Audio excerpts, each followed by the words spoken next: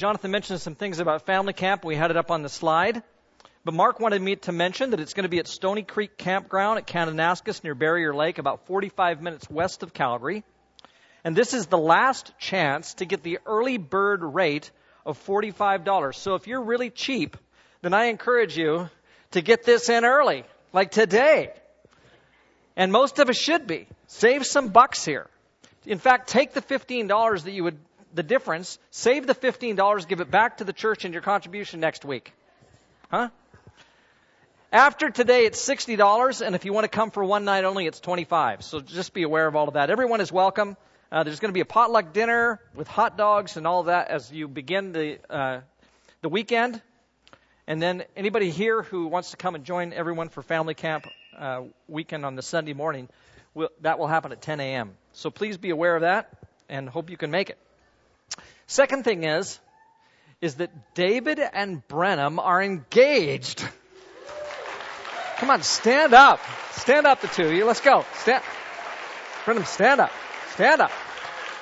There you go. Congratulations.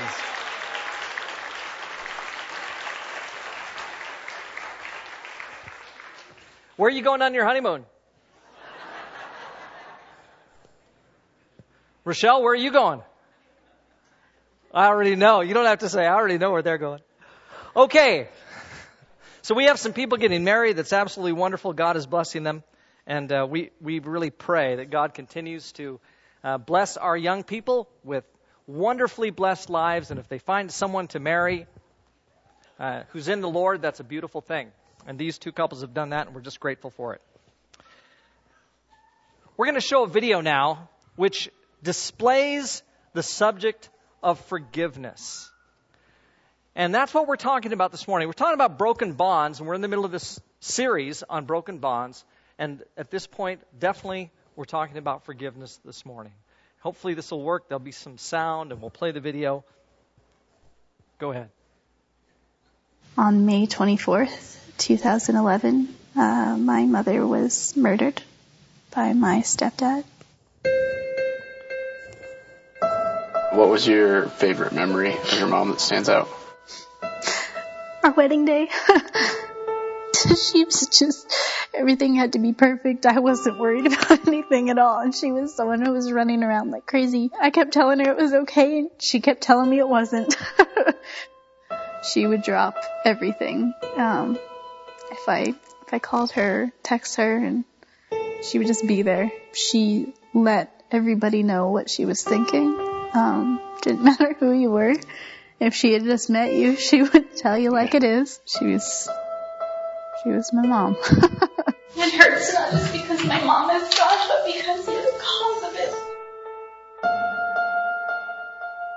How did these events take place? How did your mom go missing? I got off of work just like usual at 5 o'clock, and almost immediately after I got off of work, my grandmother called me. Saying, hey, your mom's been gone and we can't get a hold of her. Initially, her phone was ringing, and so I was able to leave her a voicemail. Eventually, the next couple of times after I called her, her phone was off, and so it was just going straight to voicemail. I called my grandma, and that's when I was really scared because they were at the police station filing a missing persons report. We both just kind of decided we have to go to Superior. The end of the first day was when I kind of realized this situation was way darker than what we wanted it to be. The next few days were just kind of a blur because we didn't really know what was going on. The search and rescue was out, and we were just kind of sitting at her grandparents' house, like wondering. We were asked to stay where we were in case they had news for us. Her body was found Friday, May 27th, but they couldn't identify the body because it was so distorted. It was probably about 24 hours later we found out that it was indeed my mom. They called us down to the sheriff's station to tell us. They figured out that my stepdad killed her. Part of me didn't want to believe that my stepdad was capable of doing such an awful thing. I still had a love for him as a father figure in my life. They caught him just over the border of Nevada and arrested him. I think the hardest part was seeing him for the first time in years. He pled guilty. He got 55 years in prison. I think the sentence hearing was the worst. I was overcome by emotion just because of the sadness of the situation. A passion of hers right from the beginning is that she felt this need to speak to Mick. I knew with the media being there and how packed the courtroom was, that it was a good opportunity to show God's grace in this situation. Regardless of what happened, I forgave him because there was nothing for me to hold on to keep that from him. He's still alive and he still has the chance to ask God to come back into his life and forgive him. Regardless of what you've done, I still love you. For the person that you were to my brother and I, God has kept anger off of my heart this whole time and given me an unearthly peace and wrapped me in his love. Because of him that I forgive you. I don't know how you got to the point of killing my mama, but please know that there's hope and that I pray for you every day. That you'll find the Lord again and have a relationship with him stronger than you ever did before. I realized very shortly after she disappeared how much of an idol I had made out of my mom. How much I went to her instead of God and instead of my husband. He didn't physically take my mom, but I feel like he allowed that to happen in order to show me what it was like to rely on him, in order to bring more glory to him. Honestly, as much as I would love to have my mom here, what he's shown me just in this short amount of time since it's happened, I wouldn't take that back.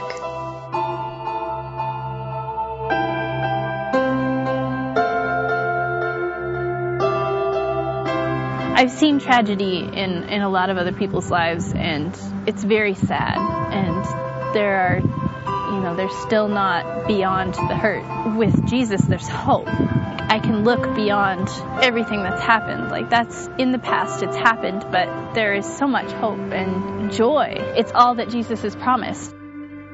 He allowed things to happen the way that they did because he knew what would come of it. Even in something that would be seemingly devastating, giving it all up and letting God work the way he did, it was just completely satisfying. There's still joy. There's forgiveness. There's still love there. All I could see was the love that I had for my stepdad. It was then that I could put together, what God really did for us on the cross. And that had to been some incredible love to really give up his life for every single one of us. The decision that you made was wrong, and I know that you have to live with that. But regardless of what everyone in this courtroom says, regardless of what everyone on earth tells you, Jesus died for all of our sins, including yours.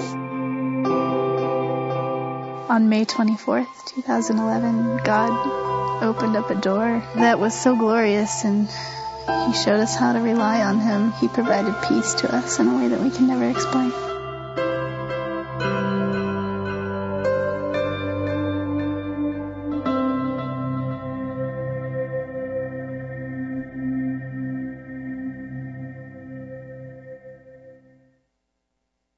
The thing that probably strikes me the most about that video is when she says, I still love you.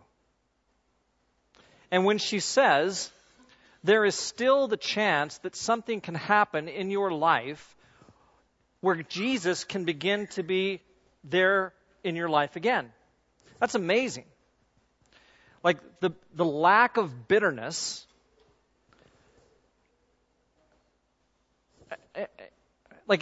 you would expect incredible pain, and the pain is there.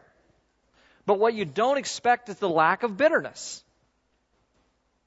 And she says, it's because of what Jesus has done in my life that I'm able to somehow forgive. Now, she said also at one point, she said, I think this has happened so that these qualities would develop in my life. And I don't know, I wrestle with that. I'm guessing she has to wrestle with that. I don't know about the so that. I do think that God, after a situation like that, after the tragedy, God does then give opportunity for something wonderful to come out of it. I don't know about the so that, but I do know that now that this has happened, something good can actually come out of this. Well, we're going there today. We're talking this morning about what it means to forgive. And I want to get there like this. First, the resurrection appearances of Jesus. Surprisingly, there are like 10 or 11 or 12 of these appearances. And I have to admit that until I was studying for this week, if you would have asked me how many times is there a resurrection appearance by Jesus, I probably would have said, 6, 7, something like that. But I looked at them and there were many. Jesus' appearance to the women at the tomb, the 2 disciples on the road to Emmaus, the appearance in the upper room. A week later, he appears in the upper room again, this time with Thomas' presence. Jesus meeting several disciples on the beach after they had been fishing. That's the story in the Gospel of John. The Great Commission, where he meets them on a mountain.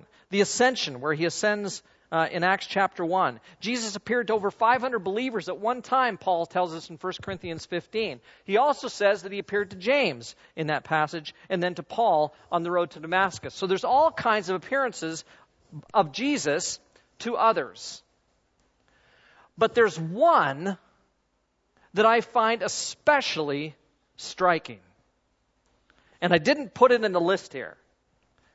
But it comes, first of all, in Luke 22, 54 through 62, something happens that begins to set up this special appearance. I want you to turn there in your Bibles, if you would. It's on page 747. And you know this part of the story very well. But I'm going to guess the next part of the story you don't know so well. In Luke chapter 22, verse 54, it says, "Then seizing him, they led him away and took him into the house of the high priest. Peter followed at a distance. But when they had kindled a fire in the middle of the courtyard and had sat down together, Peter sat down with them. A servant girl saw him seated there in the firelight. She looked closely at him and said, 'This man was with him.'" You know this story. But he denied it. "Woman, I don't know him," he said. A little later, someone else saw him and said, "You are also one of them." "Man, I am not," Peter replied.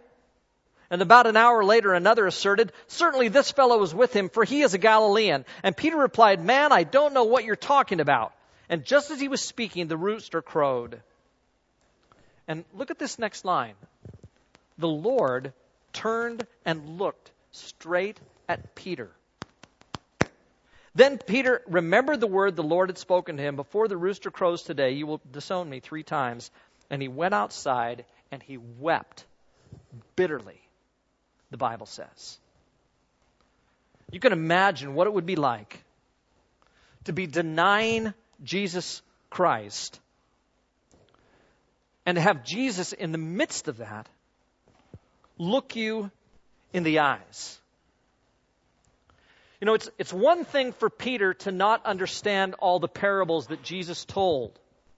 It's one thing for Peter to walk on water and fail. It's one thing for him to say, "I'm going to build booths for you and for Moses and Elijah on the Mount of Transfiguration." It's one thing for him to not believe that Jesus is going to die, so that when Jesus says, "I'm going to die and be raised 3 days later," Peter says, "No, you're not." To the point where Jesus has to say to him, "Get behind me, Satan." Like Peter has this propensity to put his foot in his mouth. And it's not just his words. You'll remember that when they come to arrest him, Peter pulls out a sword and he whacks off someone's ear. When Jesus specifically has said, "My kingdom is not a kingdom of swords." And so Peter tends to do these kinds of things. He's got some kind of faith for sure, but he does those kinds of things. Now flip back in the Gospel of Luke to Luke chapter 9. And I want you to just see something very quickly in verse 21. Jesus strictly warned them not to tell this to anyone. And he said, "The Son of Man must suffer many things and be rejected by the elders, chief priests, and teachers of the law, and be killed, and on the 3rd day be raised to life. If anyone would come after me, he must deny himself, take up his cross daily, and follow me. For whoever wants to save his life will lose it, but whoever loses his life for me will save it." And it seems to me like up until now, there hasn't been on Peter's part a great deal of losing his life. It doesn't seem to me like Peter is constantly saying, "How is it that I can give myself completely to Jesus?" But this is the very thing that Jesus requires.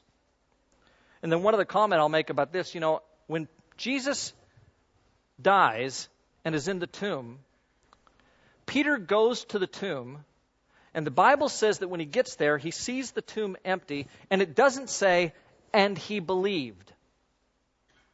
What it says is that when he looked inside the tomb, he walked away and said to himself, I don't know what to do with this. And so we're not talking about a guy here with an absolutely sterling record. Let me show you something else, though. Turn to Luke chapter 24.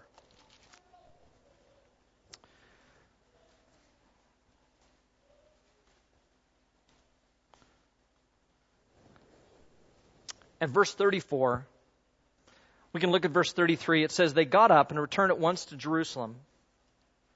There they found the 11 and those with them assembled together and saying, it is true, the Lord has risen, as appeared to Simon.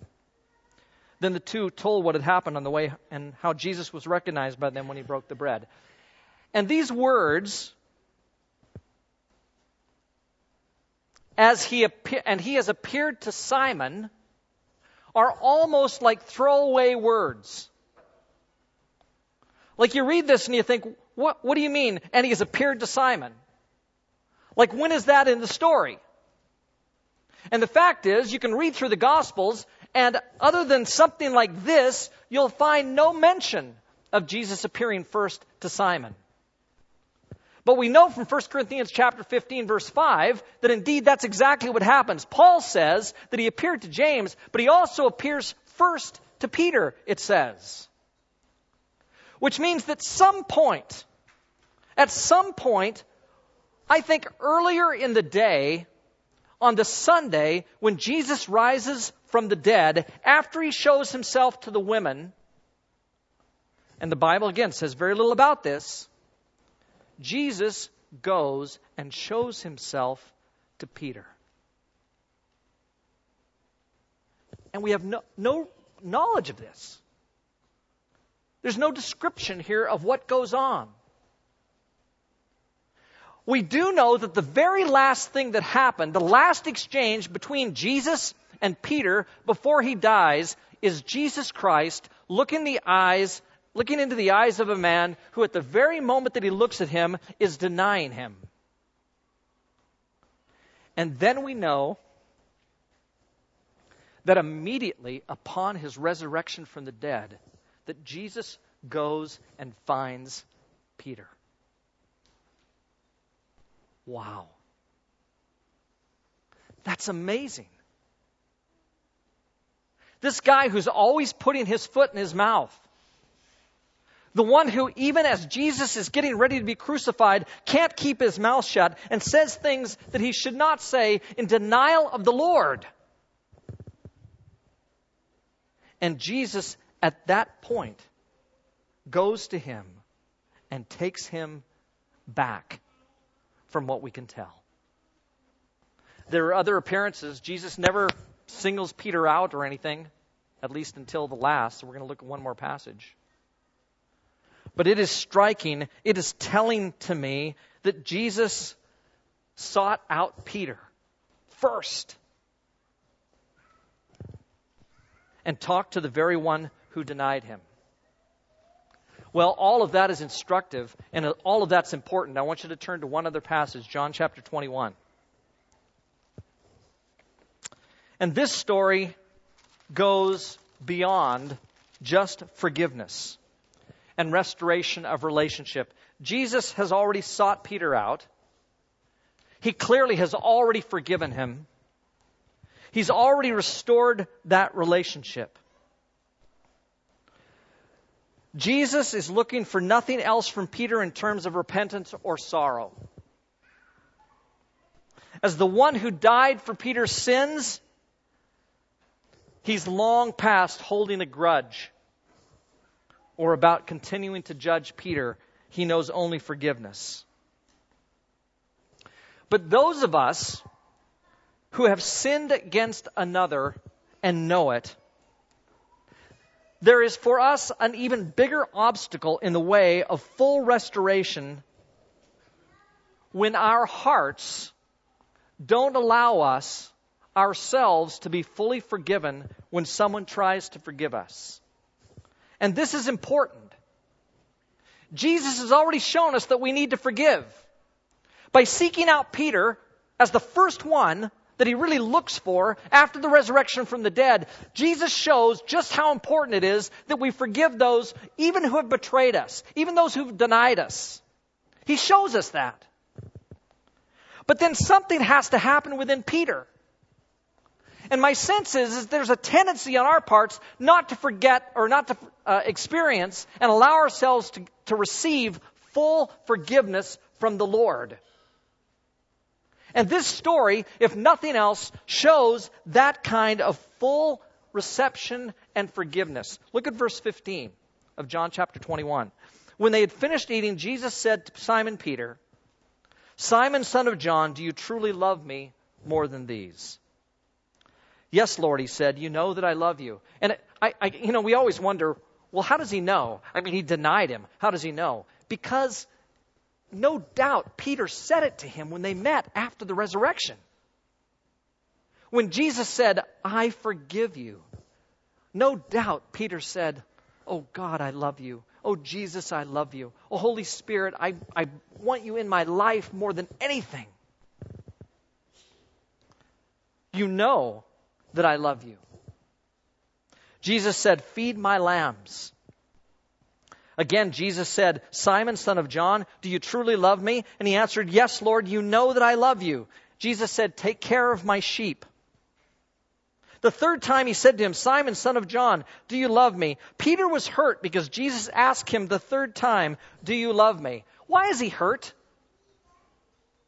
Is it because he's thinking, maybe you didn't really forgive me? Maybe you don't really trust me? Maybe the meeting that we had immediately after the resurrection, maybe that wasn't quite enough. Do you not believe what I'm saying to you? And so Peter's hurt when he asked him the third time, "Lord, you know all things. You know that I love you." Jesus said, "Feed my sheep. I tell you the truth, when you were younger, you dressed yourself and went where you wanted. But when you are old, you will stretch out your hands, and someone else will dress you and lead you where you do not want to go." And Jesus said this to indicate the kind of death by which Peter would glorify God. Then he said to him, "Follow me." And the point is that there's got to be something that happens in the case of the one who needs to be forgiven. It is one thing to forgive someone for sinning against you. And the fact is, I don't think it's that hard. Because Jesus has forgiven us, we have the capacity, the ability to forgive other people. It is another thing for you to forgive yourself and to receive the forgiveness that God wants to offer to you. And this problem runs even deeper than just our relationships with Christ. Have you sinned against the Lord? Certainly. Was it your sins that put Jesus on the cross? Certainly. Did you deserve to die rather than Jesus? Well, you did. Did he take on himself an excruciating death and then also your sin so that you could be restored to relationship with him? He did. And sometimes it's hard for us to fully accept what Christ has done because we know that we're not worthy. And there's somebody here today, no doubt about it, there's somebody here today who does not accept in their lives the fullness of the forgiveness of Christ. And let me just say, you need to. When Jesus died on the cross for you, it was an expensive death. It cost him everything. Jesus does not want you saying to yourself, "I can't forgive myself of what I've done." Jesus paid that price for you. That's the point of his death. Don't count his death for nothing by saying, "Well, I just can't accept that forgiveness." Well, in the same way, there are relationships that have been broken. And we know that we are the cause, or at least that we share great responsibility. And we feel broken and guilty and worthless and unworthy. And I have to tell you, there are times in my life where I have done something and afterwards I felt so unworthy. I felt so filled with guilt. There have been times in my life when I've been overcome by the shame and the guilt of my own brokenness. And I sometimes wonder if overcoming this feeling of guilt and accepting forgiveness isn't even harder than the admission of sin. It's one thing to confess. It's another thing to accept the full forgiveness that is being offered to you. And sometimes we have trouble with this. But there comes a time when we need to accept forgiveness and allow relationships then to be fully restored. And that's what I think is happening with Peter and Jesus. Peter has received the forgiveness of Christ. That's why Jesus died. So that even the betrayer has been completely forgiven. And by the way, if someone has betrayed you, and there's somebody right now who's thinking, yeah, someone has betrayed me, their betrayal of you is not as bad as the betrayal of Jesus by Peter. And if Jesus is able to forgive his betrayer, then you know what you need to do. Your guilt may remain in you. You may feel that guilt, but at the very least, you need to relieve that betrayer of their guilt by forgiving them.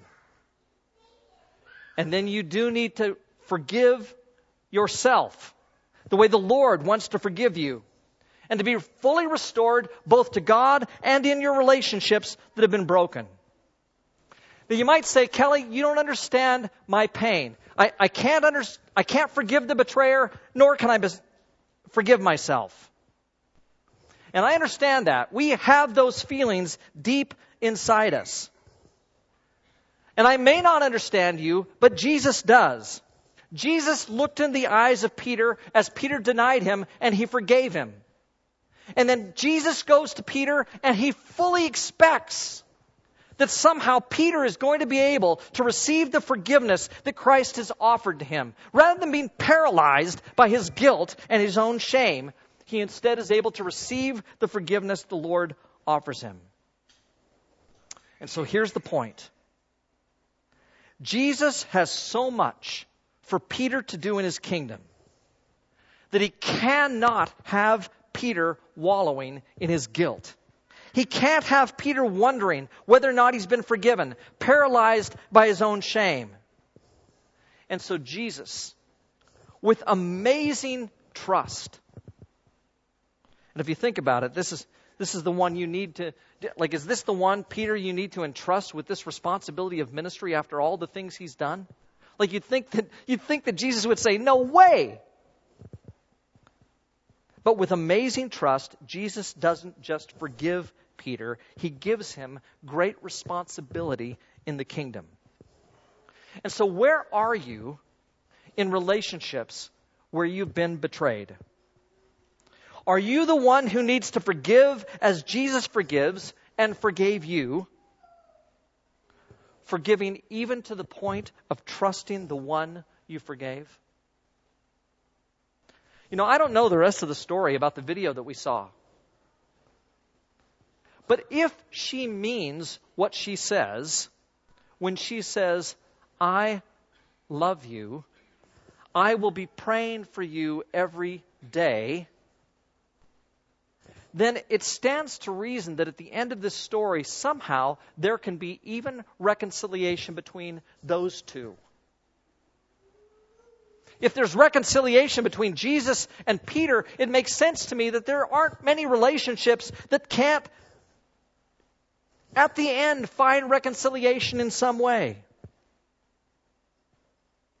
Or are you the one who needs to accept from another full forgiveness?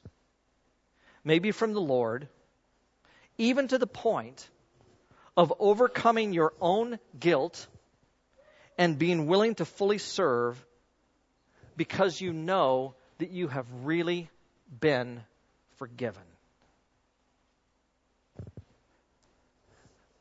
I don't know where you are today. Are you the one who finally needs to accept forgiveness? and allow that guilt and that shame and that pain to be dissolved by the love of the one who forgives you? Or are you the one who needs to forgive and who continues to hold the grudge, but who knows that if you think about what Jesus did and then you want to follow him, that you're going to have to let go of that grudge? Either way, the story of Jesus and Peter is instructive. And I just hope that somehow we find it within ourselves to be what Jesus displays here, and even live up to what he calls Peter to, in accepting the full forgiveness and responsibility that comes with faith. I love the fact that our God is a restorer of relationships. It's what he does. And in this case, it's such a beautiful picture of restored relationship. Let's pray.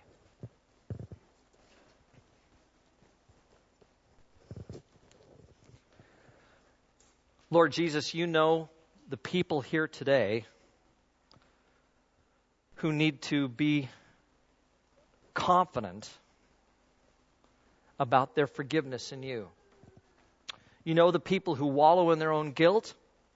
You know the people who hold in their heart enmity for themselves because they haven't yet received completely your forgiveness. Father, that's a horrible burden. That is a great pain.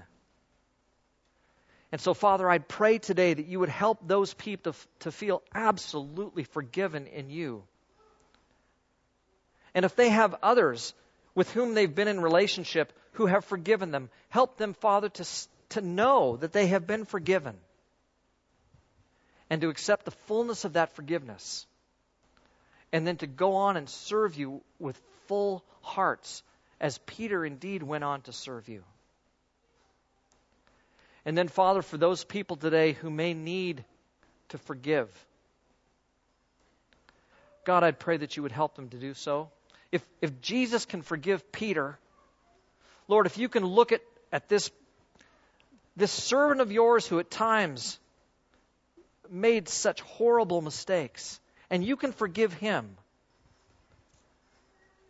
then God, we know we need to forgive as you forgave us. So help us to forgive and reconcile relationships between those who still need to express forgiveness. I believe that your Holy Spirit works among us, even now, even today. I believe that your Spirit wants to bring peace and unity, harmony, relationship. I know that you want to see people restored who are not currently restored. And so through your Spirit, restore those people, God, who are estranged from others. And ultimately restore us all to you. We pray these things through Jesus. Amen.